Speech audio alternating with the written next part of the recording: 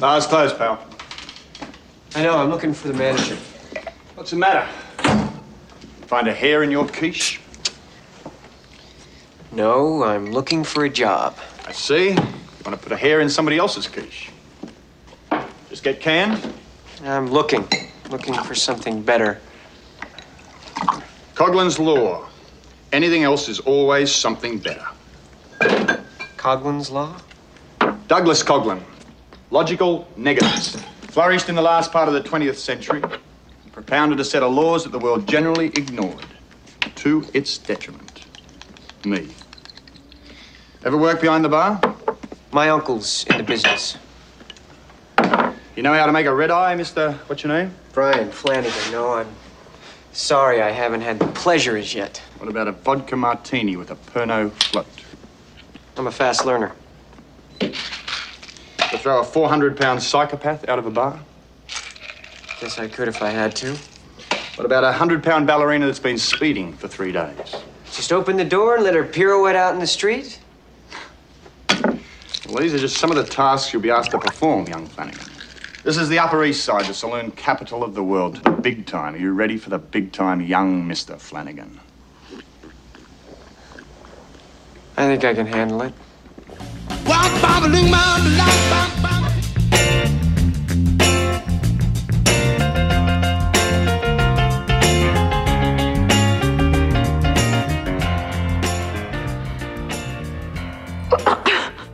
I don't know what you like.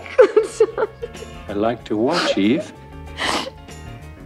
What do you mean, you like to watch? I like to watch.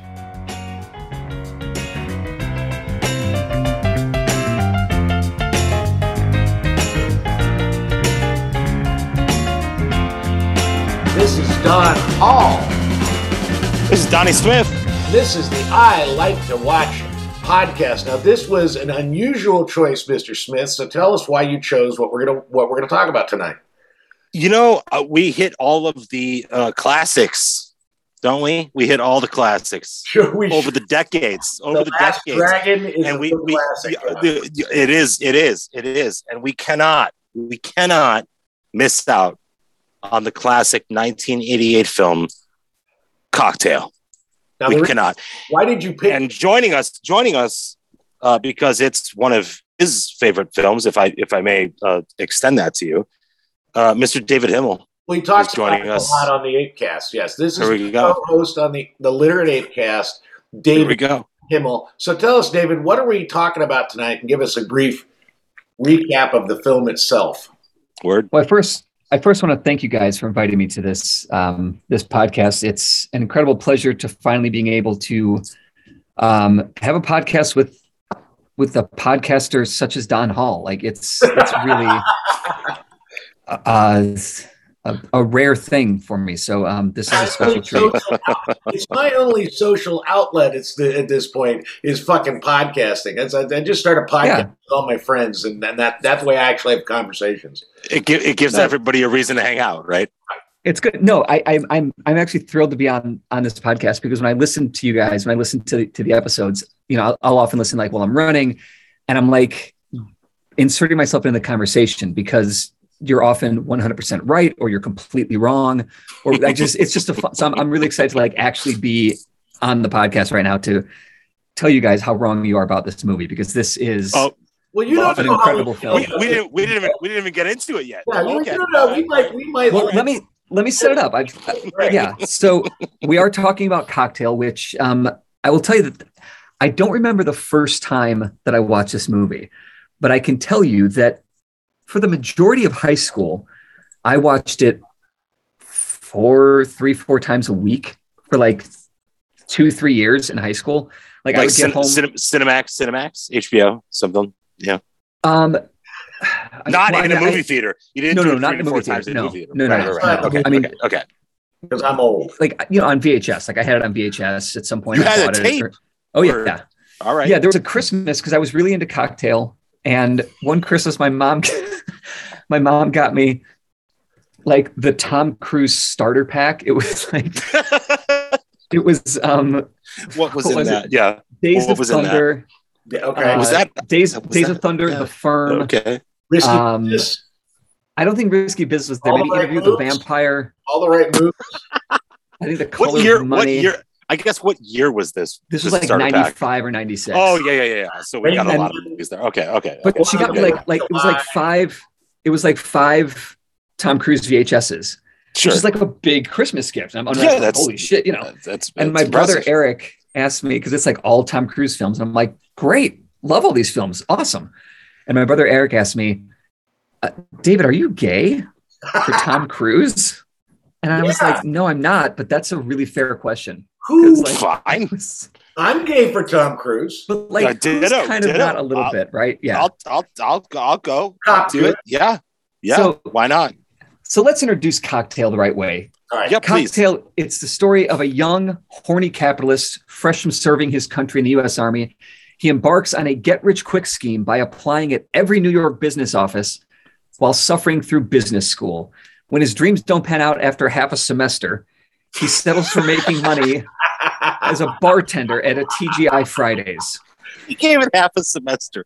Yeah, okay.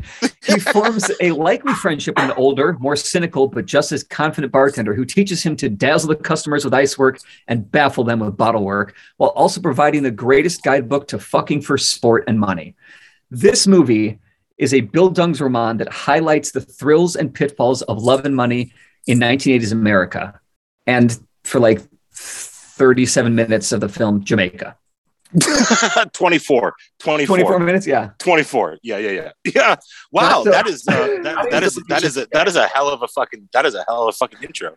Yeah. I love it. I love it. 99 our synopsises are like 3 sentences. And then we go into this was I love it though. Live. We're done. And that's the show. Thank you so much for listening. No. That's because this film has depth.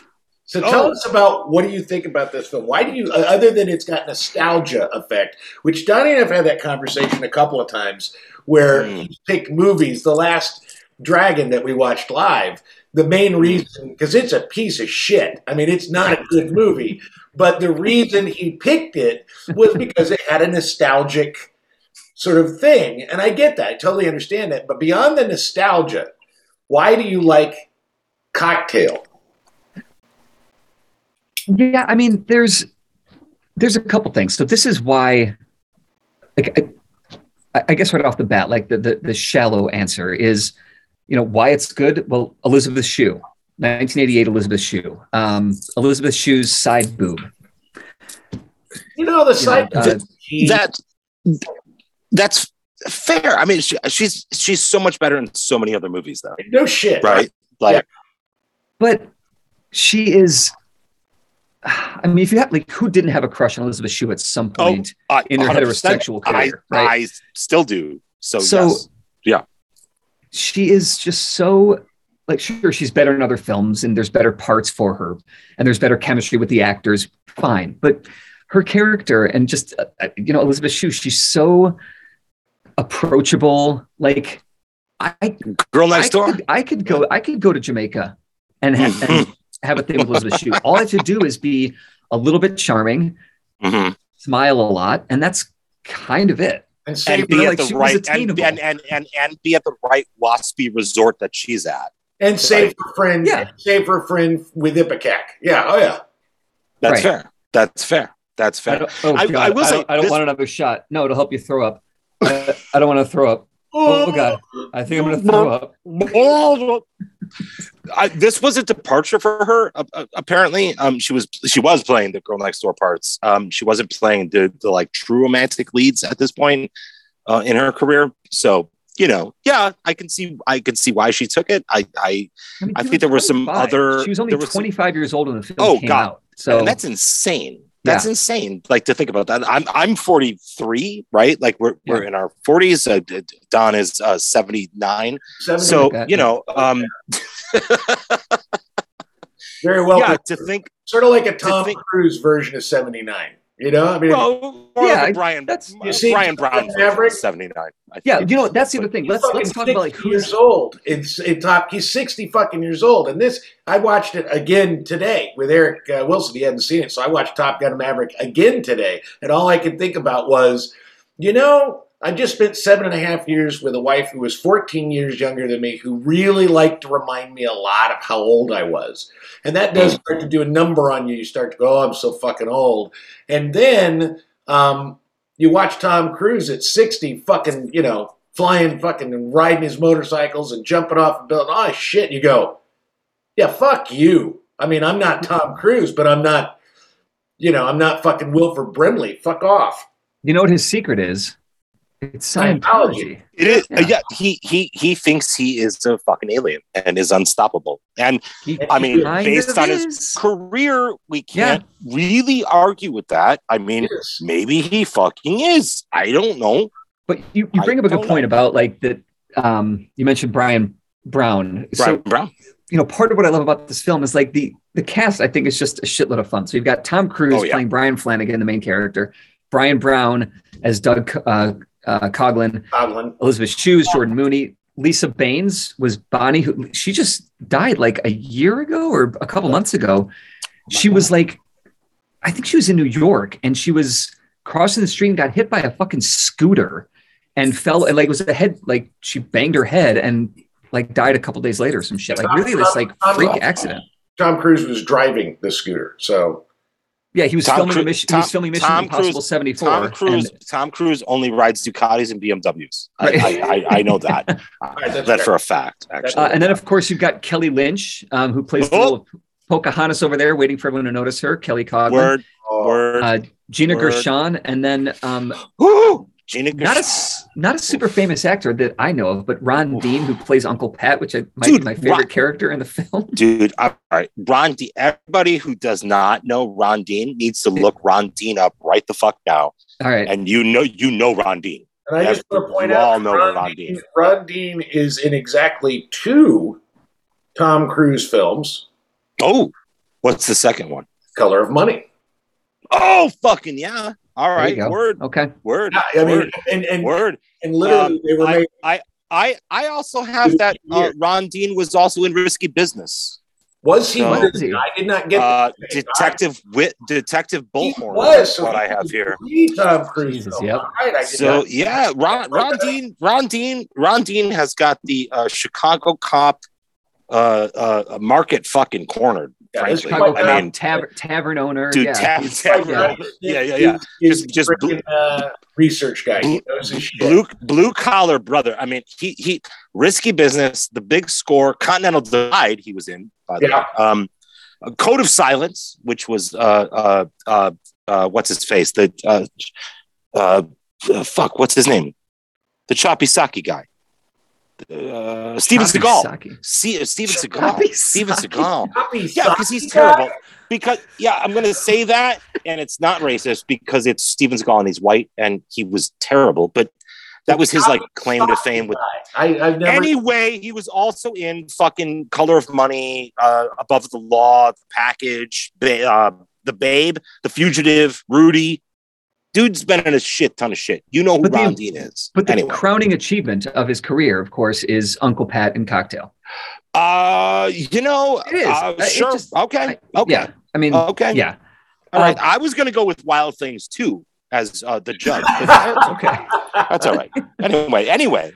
The other thing that I love about this film, though, really is the relationship between Brian and Doug.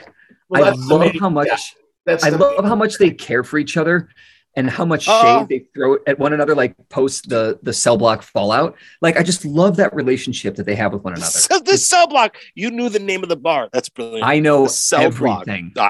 I bet you do. That's why you're here. I love you. I love it. I love it. And the soundtrack. The soundtrack was great. Like, my brothers and I used to rock out to that soundtrack. To the particularly the "Oh I Love You So" song by Preston Smith, which was played during the Jamaica love montage. I know this song. And the soundtrack was a hit. It went number 4 on the Billboard soundtrack albums chart, and then it gave us Kokomo, which was the first hit for the Beach Boys. And I want to point out 1966's Good Vibrations. That I came up with a short list of things I love about this film, pluses, and things that I think are shit about this film, which are the minuses. Okay. And among my minuses, I'll just dole them out like nuggets of wisdom, like Coughlin's Law, Hall's Law. No, we're gonna go through fucking Coggins Law. Oh, we're going through Coggins Law because it's not the same. It's not the same. But one of the as minuses, fucking Dalton. in my opinion, one of my minuses in the Dalton is the soundtrack. I think it's a shit soundtrack, and I think Kokomo is the worst fucking song in. It is a stupid song. It is stupid. It's horrible. It is. It brought us the Beach Boys, and John Stamos is playing drums in the video. He didn't actually record the song, but he was a Beach Boy for a minute. But it gave us the Beach Boys for a moment. It's terrible. They went from Pet Sounds to that. Fuck you. Can I read a little something that I found in my research about okay. I've always felt Kokomo was a very cynical song.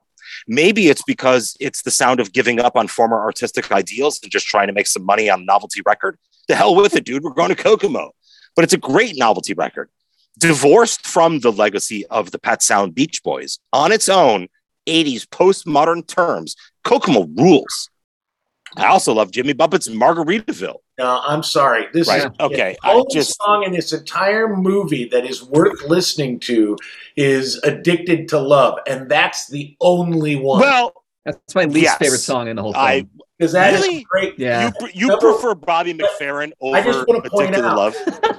Really? I don't like that version of "Addicted to Love." There's a different version that isn't Robert Palmer. Yeah, I like the Robert Palmer, and I just want to Robert Palmer I love, but the this version I'm not a big fan of. That's fair. That's fair.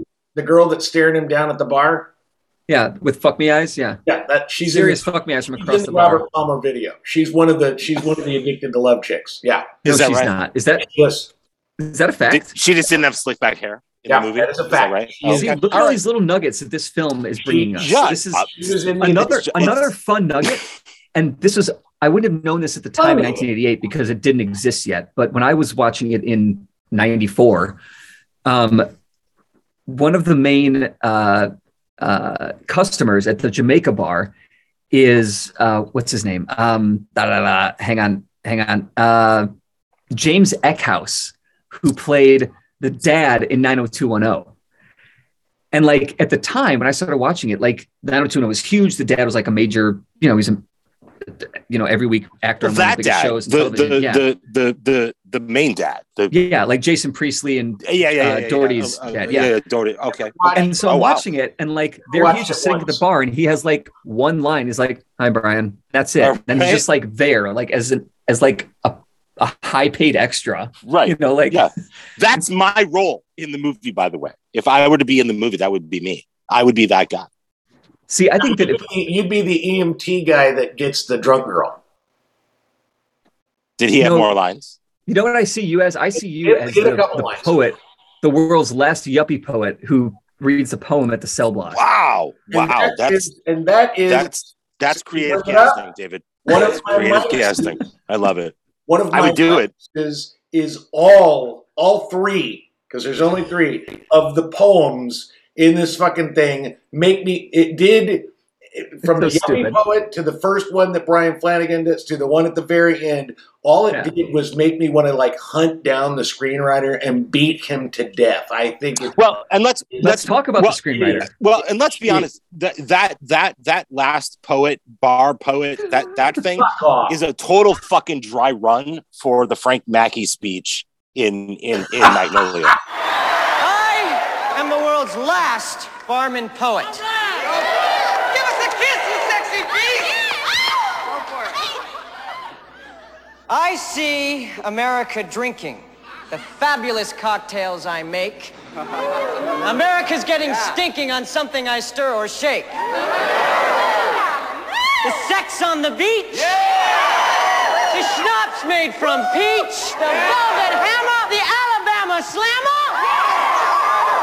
I make things with juice and froth, the pink squirrel, the three-toed sloth. I make drinks so sweet and snazzy, the iced tea, the kamikaze,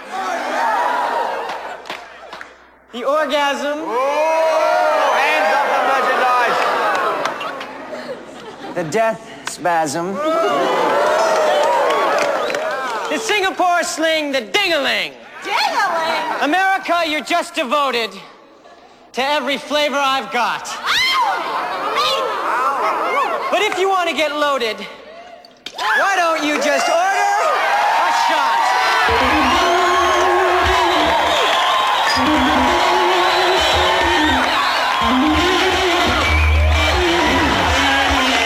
Bar's open. Let's be honest about that right now. Let's be honest. Let's just throw that out there right now. That was a fucking dry run for Frank Mackey and Magnolia. But go ahead. Yes, let's talk about the screenwriter. Yeah. So this was written by Haywood Gold, who had adapted it from his novel of the same name. Right. Word. But apparently, I've never read the book. Apparently, the book is. Can we find the book? Is it even on eBay? I'm going to look while you talk. Is it on eBay? Go ahead. But apparently, the book is. It's a much darker story. Like it's very cynical about the bartending business and capitalism, American capitalism, that sort of thing. And when this original script came along and Brian Brown signed on for it and Kelly Lynch was on for it, they were like, this script is incredible. It's dark. Like there's rich character shit. It's kind of heavy. But the studio had Tom Cruise, and then I think Disney got a hold of it or some shit. So they had to do all this reworking to make it more shiny to support Tom's, glowing grin. So they shifted it, and Gould, the writer, was like, I wasn't really happy with it, and it got panned, and I did the best I can, but like they made me change all of this shit, and it went away from the original intent of the story. And when you start writing a script by committee or studio, it always gets kind of watered down and shitty. There's a similar, of course. Story. There's a similar story. Howard Zinn had the People's History of the United States. And he wrote that, and they decided to adapt that into a film, and they ended up making Green Book, and it just was not what he had in mind. I'll never watched it. So on Amazon, the Cocktail Kindle version is $4.99. The paperback is $49.98.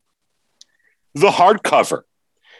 I can see that we're all sitting down right now. Yeah. Unless you're listening to this as David does while running, you should stop and wait a second.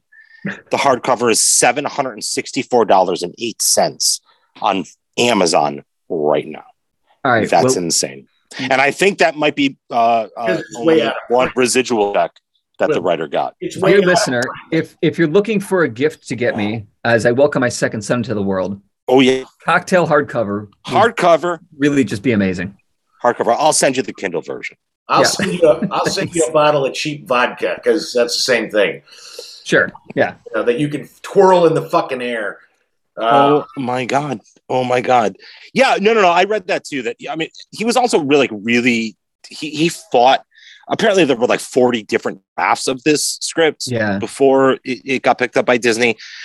Apparently Eisner didn't want Tom Cruise, but then somebody said, yeah, Tom Cruise is interested. And then suddenly Eisner was like, yeah, okay, fine. Sounds good. Yeah. All right, Donnie, I'm going to bust you out, Mr. Research. All I want to hear. Yeah, go. Because on Sunday, when you were watching it, you sent me a 3-word text. Yeah, I did.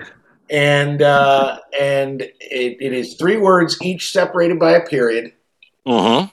And it says that the text is cocktail, period, is, period, awful. It is.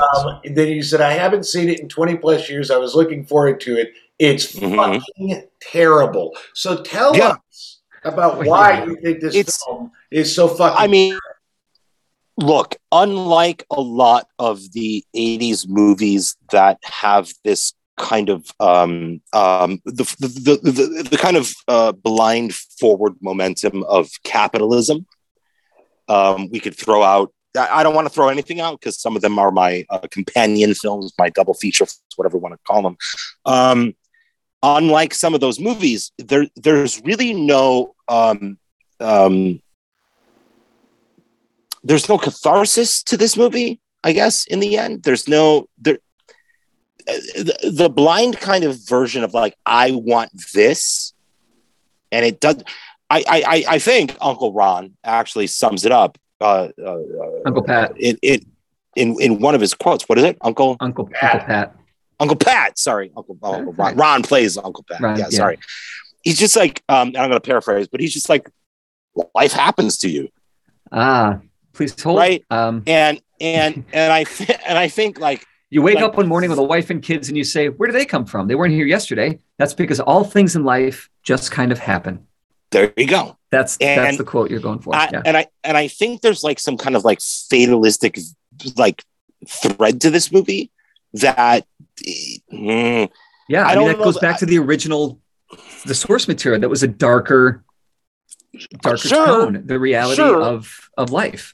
And I would love to read that version of the movie where it's not some like young 20-something whippersnapper trying to get to New York. Look, the movie starts out the same way as Wall Street in a way. It starts out the same way as Secret to My Success with fucking Michael J. Fox. What's his face? Michael J. Fox, right? Like it has that like idealism to it. And then it ultimately ends the 80s, man. With fatalism. Like, and it's fucking dark. Like, but it doesn't end with fatalism. The character gets his prize. He gets his cocktails. And he has changed along the way. Like the character's journey is very clear. Like this is if I were an English teacher or a screenwriting teacher, like at the high school level or like a 101 level college professor, I would show this film because it's got,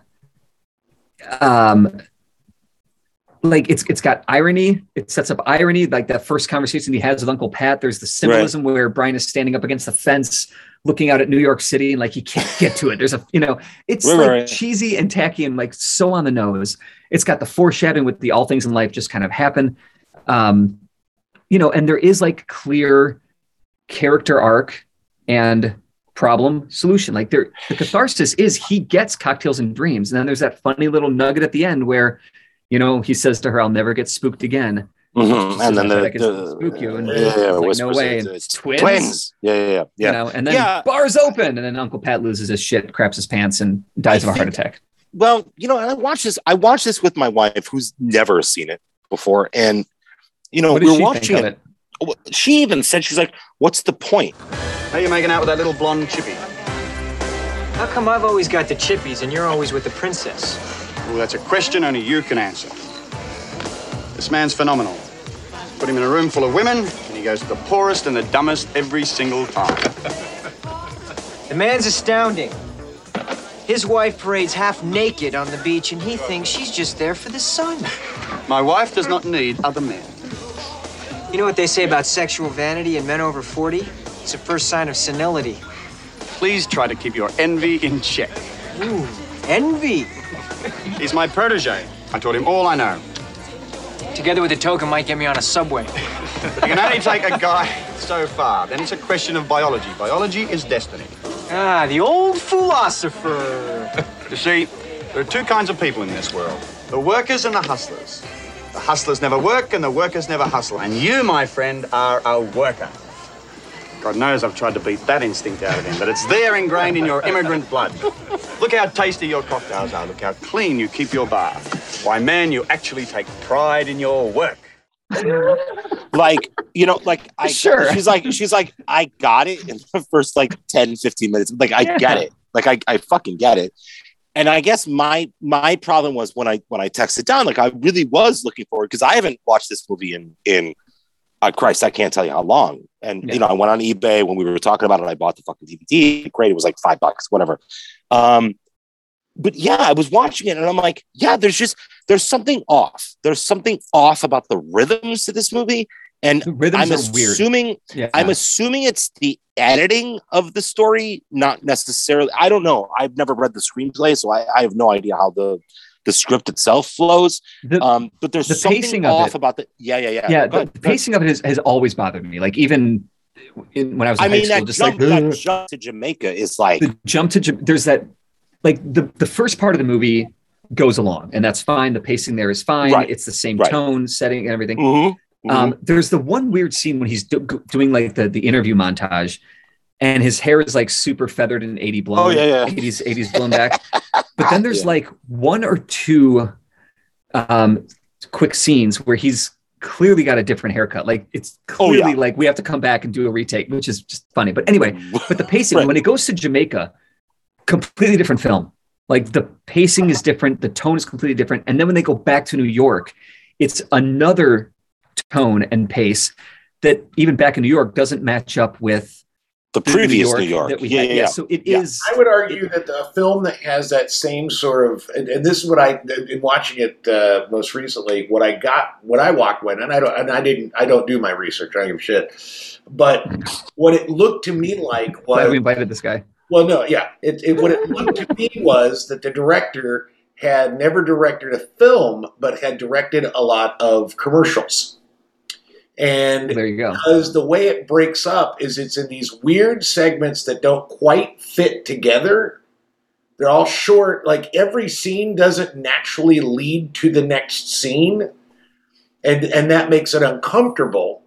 And I will also say in my minuses, so I'll get to my pluses because I do have some pluses. Well, I mean, just before you go on, I will say I have not seen much of Roger Donaldson's films. Yeah, I never. I did see No Way Out, which was the year before this movie. He did Dante's Peak as well. Well, that was after the Cadillac Man. Yeah, I mean, he's done a lot of shit after this that is really it's entertaining shit.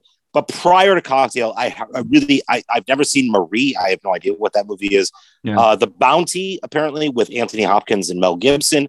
Wow. Never seen it. But I did see No Way Out with Kevin Costner, your buddy, Kevin Costner, and Will Patton, Gene Hackman, Sean Young. It's a solid 80s fucking political thriller. Yeah, if there's an issue I have with the film, and this is screenwriter and director, is it feels very much like we've introduced Tom Cruise, and both of you have heard me say this. The reason I'm a bad playwright is because every play I write is basically, here's the main character and he's me, or she, and everybody else is there to argue with me so that I can be right. It's like, that's what it is. And I think probably the scene that exemplifies that the most, like Tom Cruise is the main character and everybody else is sort of a cookie cutter version of a person there for him to bounce off of. And a great example of that is the economics teacher. Here's one of my minuses. That whole thing, there is no economics teacher in the history. No one is that dick. And is and he's going to be faced by fucking. Well, and that's where the only reason that scene exists is so that Tom Cruise can show you what a rebel he is, and he didn't fit, and so then he goes to and when you look at Doug Coughlin is sort of a cookie cutter version, because the fact of the matter is the guy he is in the beginning of the movie and the guy who fucking cuts his throat because he's broke. It's not the same. Spoiler alert. It's not the same guy, because the Coughlin, that character would never. He had so little care for the world. He would kill himself because. I fully disagree. That's character development. Character development. There was no, it's not character development. He's made it very clear that all he doesn't love his wife. He loves her money, and there's always another woman with a lot of money. He says it as many times as he can say it in the first part of the movie. There's always another rich chick. And the one rich chick he gets, he's got all the money. He knows all the money. No way he'd kill himself. But I believe the unspoken thing is until you get to a certain age. Yeah. Well, I think it's pathetic. His suicide letter, that when they meet at the end, and we should talk about Doug at this point, I think, because at the end, but if we skip to the end where he is clearly in a bad place, when Brian shows up with that bottle of Louis Trey, and because he loses the bet, like, I'll bet you'll be coming a bottle of Louis Trey that you'll be begging me for a job in whatever month, right? That's expensive. That's an expensive whiskey, right? It's like a $500 bottle of. Burp. I don't even know. I don't fucking know. Brown. It's brown. I don't drink it. What's the snifter shit? Is it cognac? Cognac? Maybe it's cognac. I don't know. What is it called? I'll clear it up right now. What is it called? Louis Trey. Louis Trey. But he's in a cognac. Brandy. Cognac. There you go. Yeah, brandy. There you go. $500 bottle of brandy. That's the line. Got it. Coughlin's in clearly a bad place. His wife Kelly Lynch. His wife. What's her name in the fucking film? Carrie. I think. Sure. She's. I don't want to say slutting around, but she's like clearly like prowling for other men at that party. He's you can super tell that like, rich. She can fuck whoever she wants. Well, but he's pissed away all of her money. Yeah. And he says, you know, the toast that he gives to Brian before he kills himself is luck is gone, the brain is shot, the liquor we still got. Mm-hmm. And it's the first time where he's kind of got this fatalistic approach to, or misogynistic, like to women and money. And, you know, it's not nihilistic, but it's kind of like, you know, grab life by the balls and just fucking go with it. He's kind of got this positive machismo to him. Mm-hmm. Except at the end where he's like, no, all we've got is fucking booze. Nothing else fucking matters. I've pissed everything away. I'm such a fucking idiot. I think that is such I'm too old for this shit. Excuse for him to kill himself. I think the only reason he kills himself, at least in this film, is so Brian Flanagan, Tom Cruise's character, can have a moment of epiphany. It's like this is a natural part of the story, and this just happened. This happened specifically so Tom Cruise could look piningly out into the thing and go, my life is not going... It's very cookie cutter, in my opinion. Yes, and I think it also is a way for him to not be prosecuted for ripping Kelly Lynch's character off. Yeah. By the way, like if you're just thinking like storytelling wise, I will say, storytelling wise, it does propel the lead character into whatever, but legally, like he kills himself and he's not. I don't have to fucking deal with this. That's true. But one of my pluses is absolutely every bikini Kelly Lynch wears, every single one, every moment. How many are there, Don? How many are there? I think there's 2, maybe 3. Just 2. No, there's 3. There's 3.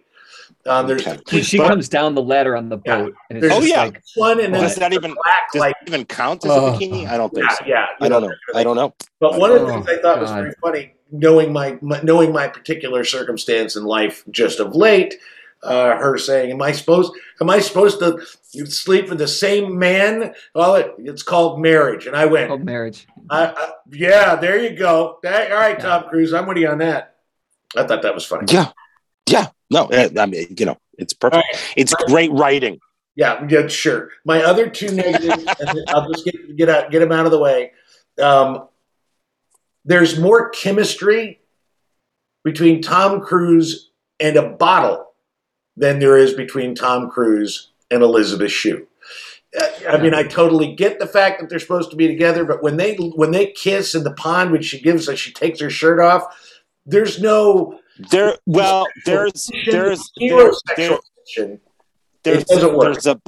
a bit of behind the scenes that apparently Tom Cruise was very sick in Jamaica. Apparently that water was very cold, and neither one of them were having a good time in that water scene. Supposedly, based on shit that I'm reading. It's like watching brother and sister thing. And then my other negative is fair enough. Goddamn basketball shorts. Because I'm telling you, when he's playing basketball, when Tom Cruise, those fucking shorts are the least flattering goddamn shorts. I mean, you got Tom Cruise as a young man, and he's wearing like a fat girl skort. It's the worst thing I ever saw in my life. But more importantly, he made the shots. Those shots are all him making those shots. $50. I watched that scene and I'm like, he's making those fucking shots. I don't care. So making the shots. You're watching the shorts. So I'm watching the shots. I don't know. It's whatever. All right. Pluses. That's it. Oh, pluses. Oh, you got pluses. Those are all my minuses. I've said my minuses. Please. Well, okay. I think a big plus is Lawrence Luckinbill. I love him. The hell you say? The hell you say? The hell you say? Yeah. As the dad. I love him. He is a gem. I love him in anything he does. There's just something. He plays that role so perfectly, and yet you kind of get where he's coming from. And I was like, that's cool. Yeah, that's a fun scene with their dad for those 2 scenes. And I also love, like, to talk about that scene for a minute. Tom Cruise's character, Brian Flanagan, has like this go-to fight move where he kicks the person in the butt. Yeah. And he does this twice. The art gallery scene is maybe one of my favorite movies because he's drunk and he's pissed and he's taking the piss out of the artist. It's a good one. And he's like, tell me something. How'd you get the cockroach stance? just being an asshole. And then kicks him in the butt into his own sculpture, then kicks the security guy at Jordan's Park West apartment, or the fuck it is, kicks him in the butt. Like, it's just like this really funny, like, it almost has to happen a third time for the rule of threes to make it 100% perfect. But I just love that. That's like that's how he fights with people. He kicks him in the butt. There's something about. Oh God, yeah. Pluses. And we're going to test David. What's the name of the song that we see Brian? Really, the only coordinated, choreographed bottle swinging. We're making drinks in the bar in New York. What's the name of the song that they are doing that to? It's the first choreographed bottle twist and flip, and they're flipping back and forth. Hippie hippie shake. There you go. All right, you got it right. I think that is a plus. Of course, I got it right. Because that is a great moment. It's well choreographed. I wanted more of that in this film. Well, but here's the thing: if we're going to talk about how absurd it is that Douglas Coughlin could have killed himself at the end, let's talk about how absurd it is that here's a crowded bar in Manhattan, and these two idiots are throwing bottles around, just give me my fucking drink already. You're taking 10 minutes. What a show! But dude, I'm trying to get laid over here. I've had a hard day at work. Give me and then at the cell block, when they stop everything for a fucking at this huge loud nightclub for some slam. Right. No fucking way. That's what's unbelievable to me. Except in this day and age, people will go to a hipster fucking bar and wait 15 minutes for their fucking muddled, stupid bullshit drink. I would rather watch bottles flip. They were paying for the show. I'd rather watch juggling. And then my last plus, and it is, I love Kelly Lynch. I mean, I got a crush on Elizabeth Shue, no question. I could look at Kelly Lynch just being sexy and half naked all day long. But I'm telling you, she didn't have a lot of scenes, but Gina Gershon shines. She shines. And the sex scene between she and Tom Flannery, this is what I think is interesting, is there is that playfulness. It's like when he had it's almost sexless. It's almost like kids playing. But his sex scene with Gina Gershon, while it's still super playful and goofy, still feels hot. It feels like there's chemistry there. It's hot. But Gina Gershon this is Betty and Veronica. Gina Gershon is the smoke show.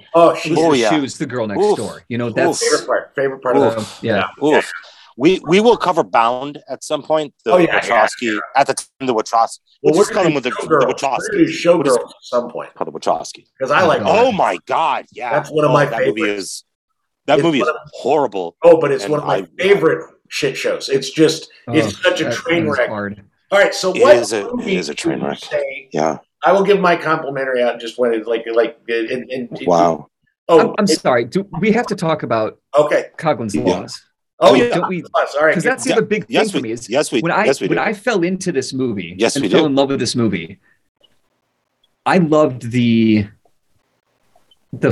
philosophy around it. The Tao, the Tao of Coughlin. Yeah, sure. You guys were talking about this on the Roadhouse episode, and I was listening to that, and the whole time I'm thinking about this show in preparation for this show. I'm like, oh my god, they're like the same movie. Like, it's Roadhouse. I think is a better film. There's better chemistry throughout, but there's that level of David philosophy that comes through. There's was in Cocktail that didn't even have a line. Who? Keith David. He was in Roadhouse and didn't have a line.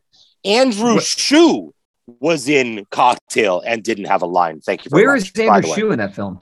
Apparently he is in the scene at the very end where they're all gathered in Flanagan's Cocktails and Dreams. Oh, okay. He's somewhere in that fucking scene. Okay. I'll have to look closer next time. I didn't zoom in. What were his laws? Coughlin's Laws. Let's just run through them really quickly here. There are two kinds of people in this world, the hustlers and the workers. The hustlers never work, and the workers never hustle. Beer is for breakfast around here. Drink or be gone. Never show surprise. Never lose your cool. Never tell tales about a woman, no matter how far she is. She'll hear you. Let's see. I don't care how liberated this world becomes. A man will always be judged by the amount of alcohol he can consume, and a woman will be impressed whether she likes it or not. And then, so here's my point about like Doug's, like all of Coughlin's laws and then his suicide at the end. Mm-hmm. So in his suicide, this is where it shows the depths of his character's shallowness. He says, Coughlin's law, bury the dead, they stink up the joint. As for the rest of Coughlin's laws, ignore them. The guy was always full of shit. That is poetry to me, because the whole time he was just putting up this front because he was a miserable, broken, shallow TGI Fridays fucking bartender. Which exactly, that's what the novel supposedly was about, right? Yeah. Before they changed it to focus on Tom Cruise's hotshot fucking character. Totally. Right. Yep. So I would much have preferred see that movie. The Brian Brown story, the Douglas Coughlin story. Yes. Yeah. I would have much preferred to see that fucking movie than what we got with Cocktail. And I will tell you, and this does segue, because one of the things, and I know everybody's got a different take on it, but I did this the same night. I watched Cocktail. I was still up, and I thought, wow, when did Tom Cruise do The Color of Money? And it was 2 years before. It was 86, because it's the same story. Here's a flaky kid. Oh, I mean, it's similar. It's not. No, it's not. I'm not. Go. Story. I said it's the same basic. It's Tom Cruise as a young guy up and coming. Finds everything's the same basic fucking story by that rationale. An older mentor who gives him rules on how to proceed. What is nice about Color of Money is it is about Coughlin. It is about Fast Eddie Felson. Because that's the movie you wanted to see with Coughlin. It's not, here's Fast Eddie Felson giving him rules and then killing himself for a bad reason, and then Tom Cruise excelling. It's really about Tom Cruise coming in, Vincent, and being educated by a much older, much wiser man who's at the end, who's had some, if you've seen The Hustler, you know. Yeah, okay. So I watched that. The other one I watched was Rain Man. And arguably, I'd say Rain Man is the same story. Here is a money-obsessed fucking young Tom Cruise. He encounters an older man who happens to be autistic, and he learns about himself through the strange rules that he is taught from Raymond. And those three films I thought were a perfect night of Tom Cruise with older guys trying to train him to be a human, and then him, either in the case of Cocktail and Rain Man, becoming a better person, or in the case of Color of Money, becoming a complete scumbag. I'll agree with you in that they were helping Tom Cruise become a better fucking actor, period. Well, yeah, that too. I'm pretty That's sure what I'll say. I don't think. Brian Brown. I think Color of Money. I appreciate how you're doing it. I think Color of Money it's more of it's the same fucking storyline as The Hustler, just rejiggered in a beautiful, brilliant fucking way. Which is the storyline. So I don't think that's Cocktail. Yeah. Okay. All right. I'll let you have it. Go on. Anyway, moving on. Are we moving on to companion pieces now? That's what the segue? That's the segue. David, what are your companion? If you were to do a double feature or triple feature with this movie, with Cocktail, what would you do? Well, I think I would have to do. They would have to be Tom Cruise films. Yeah. Okay. Not to disappoint my mother and my brother who thinks that I'm gay. Okay. Word. But I would try and break it up. Like Cocktail started off with young Tom Cruise. Just his smile, like that's all it is. Like that's what this film is. I mean, sort of to your point, Don. Like everybody is there to serve Tom Cruise's smile. And that's fair. Fine. That's fair. I mean, that's fair. This became a vehicle for Tom. I mean, that's why they rejiggered it the way they did. So there's that Tom Cruise. Then I would go probably to Vanilla Sky for like weirder Tom Cruise more adult Tom Cruise trying to do some weirder artsy shit. Great film. Twisted, dark, his magical, hopeful, and sad, and it's crazy and wild. Yeah. Then I might do either. I would do. Yeah, shit. All right, I'm gonna do 4 movies. Okay, this is a long night for me. Go. I'm going to do one of the Mission Impossibles next. I don't know which one yet. You got to do the first one. Because Robert Town, baby. Robert Town. Brian De Palma. Brian De Palma, come on. Do it. Do the first one. I think like the third one I really like. The third one is the J.J. Abrams one with Philip Seymour Hoffman. Hoffman is great. It's very fine. Good. Yes. Yes. Or maybe Ghost Protocol. That one was good. Do the first one. Yeah, do the first one. John Woo. It's so good. It's so good. It's so good. But that first one is just so good. What I love about I'm just getting off on the subject, but on the Mission it sets up everything else. By the way, what I love about Mission Impossible movies, the reason the first one is my favorite is because it is the one that adheres the closest to the source material, which was true. Yeah. And then after that, it becomes a Tom Cruise Mission Impossible. Because Ethan Hunt, while he was important, was not the main. It's that's the thing. And so then it became, okay, this is Ethan Hunt's story. It's not about the Mission Impossible team and that kind of thing. It's now about him. It was so good. And the first one's I just think and I love all of those Mission Impossible movies. Yeah. But the first one's the way to go. All right, go. What else? What's your fourth one? So then it's either Magnolia to go back to weird Tom Cruise, or God, he's so good in that movie. Or I would do Tropic Thunder. Mm. Yeah. Or quite brilliant. For secret, sneaky Tom Cruise in a small part that just which apparently didn't even exist. Which apparently didn't even exist in the script. Yeah, Ben Stiller, they had a meeting and Cruise was crazy about this movie and kind of pitched Ben Stiller to kind of create this character. And you know how he created from what I've read, you know how he created the character? How the character got kills it. He was like, yeah, I'll do it, but I have to have really big hands.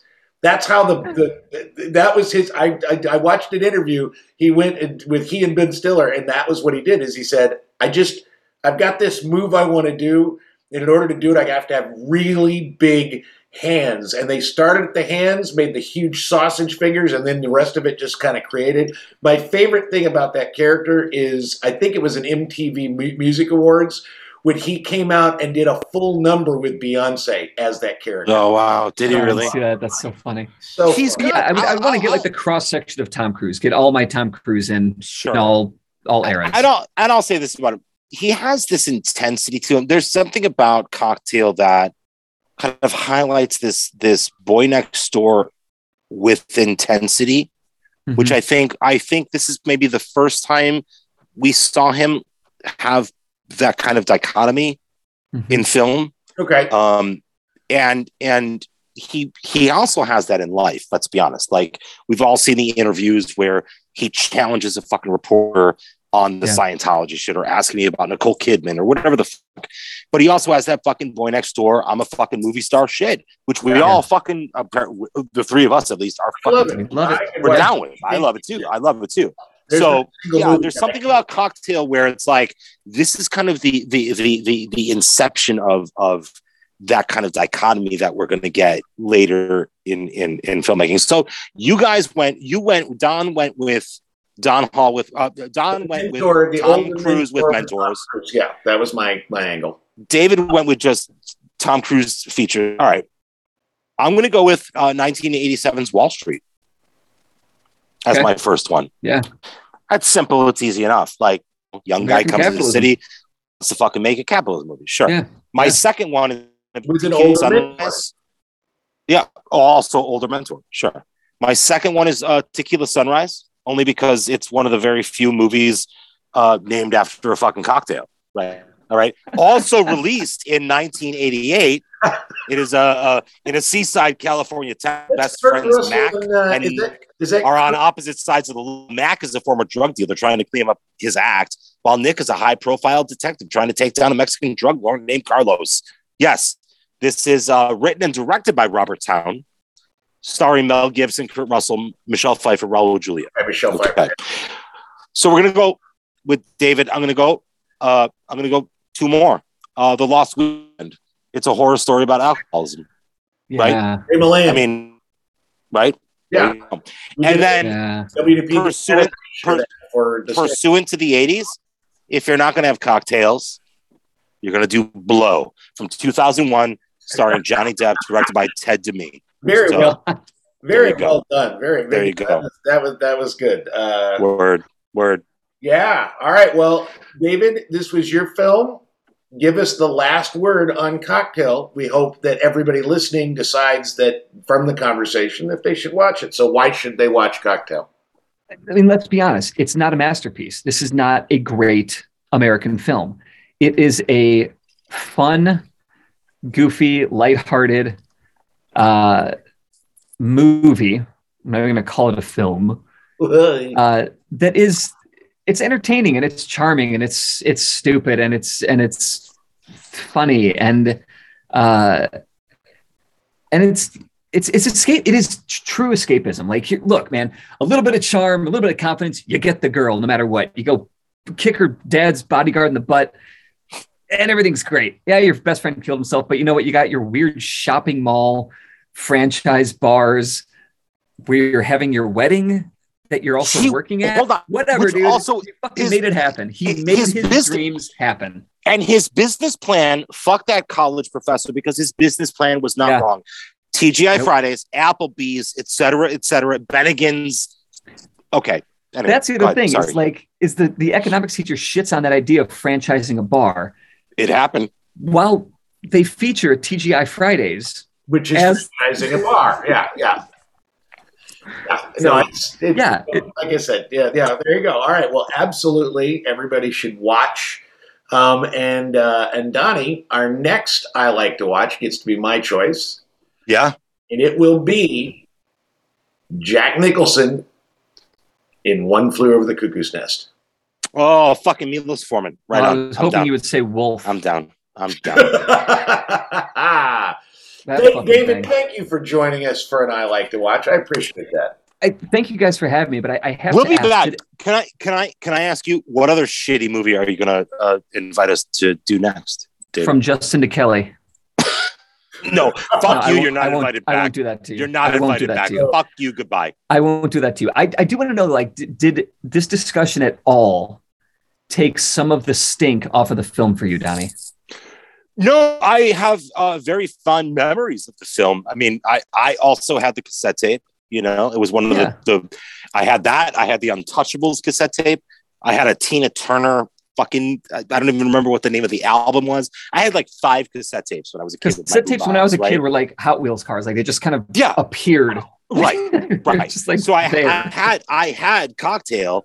And like, I fucking knew the whole thing. So like, I had fond memories of it. But like, now after like having fucking been in movies, written some unproduced shit, seen a billion movies that are far better than Cocktail, I was looking forward to revisiting Cocktail. And that's why I texted Don and was like, holy shit, this fucking thing sucks. Or whatever the fuck I said. And let's be honest, that was my same reaction when we watched The Last Dragon.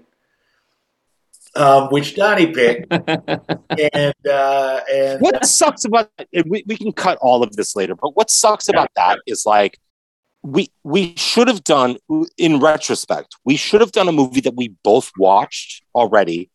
We should have done Three Amigos, for instance, right? We should have done Heat or something, for instance, where we both saw the movie, we both loved the movie, and we could just talk about it while the movie's going on. In retrospect, that's what we should have fucking done. Well, we'll do it next time that way. It was an experiment. It was an experiment. Like our 8th episode, so it's fine. We're just going to keep. We'll keep doing our shtick. And, have you guys talked about Big Trouble in Little China? No, it's on the list. No, okay, it's on the list. Because I would love to be invited to that. Okay, and then the 3 of us can just gush all over it. Yeah, we will. Just jerk off. It'll just be done. No, another one. I love that movie. I do too. That might be kind of a shitty movie, but has really fond memories, and I loved it as a kid. And it was always on. It was like on WGN Saturdays. It would be like Big Trouble in Little China, and then The Heavenly Kid. Oh God, yes. Do you guys remember The Heavenly Kid? I remember The Heavenly Kid. Yeah, I do. I do need not to find that and watch it and see if it's any good. I remember loving it. Silly, but it's a really fun little movie. Yeah. See, I don't know. The Last Starfighter. Less Starfighter. Okay, yeah. You remember that? Yeah. Vaguely. Robert Preston is an alien, the kid that's a video game player. I love that one. I love what's the one with Jennifer Connelly it's shit. Oh fuck! It's the Rocketeer. I love the Rocketeer. Rocketeer's I didn't fun. like that. I need to watch that again. I thought it was very boring. Timothy Dalton is the bad guy in that one. Timothy Dalton's the bad guy. The shittiest James Bond. Yeah. Shittiest James Bond, yeah. I don't think he was the shittiest James Bond. I think he was the shittiest James Bond then? Well, I don't think there is a shitty James Bond. Let's put it that way. Okay. Because don't say George Lazenby, because I just fucking watched it, and George Lazenby was outstanding. He was fine. One movie, and he was outstanding. I thought it was great. The movie was good. Telly Savalas as Blofeld was not a good choice. But, it's just the story of the movie is good. I don't think Lazenby was very good.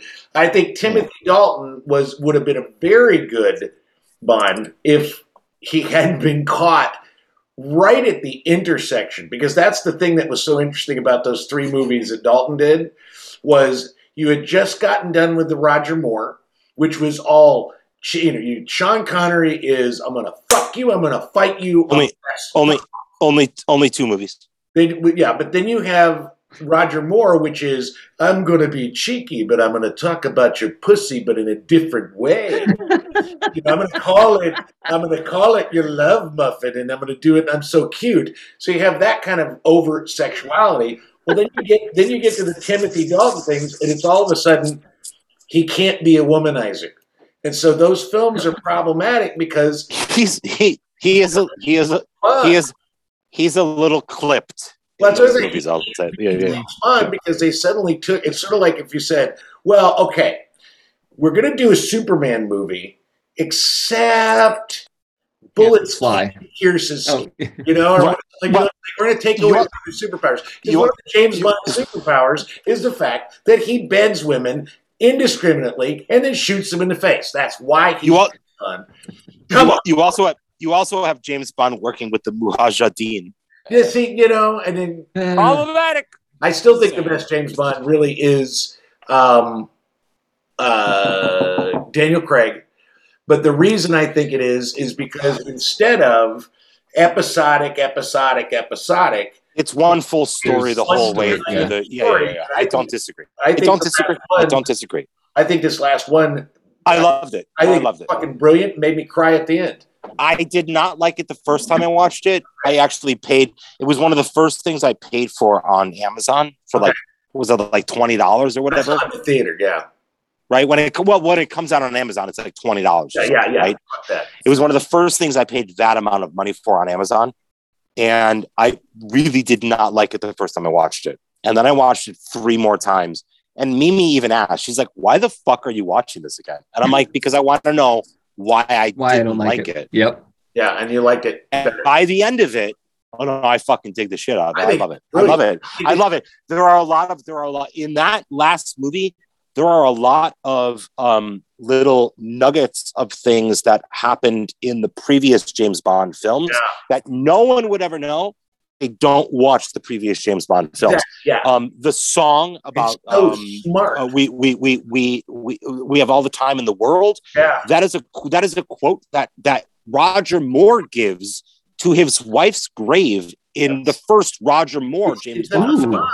I mean, there are like little fucking nuggets throughout that whole last movie. I agree. It's outstanding. I love that movie. It really is great. And yes, Daniel Craig, I think, is the best. I think he's great. And I think Harry Styles will be the best James Bond. Actually, fuck you.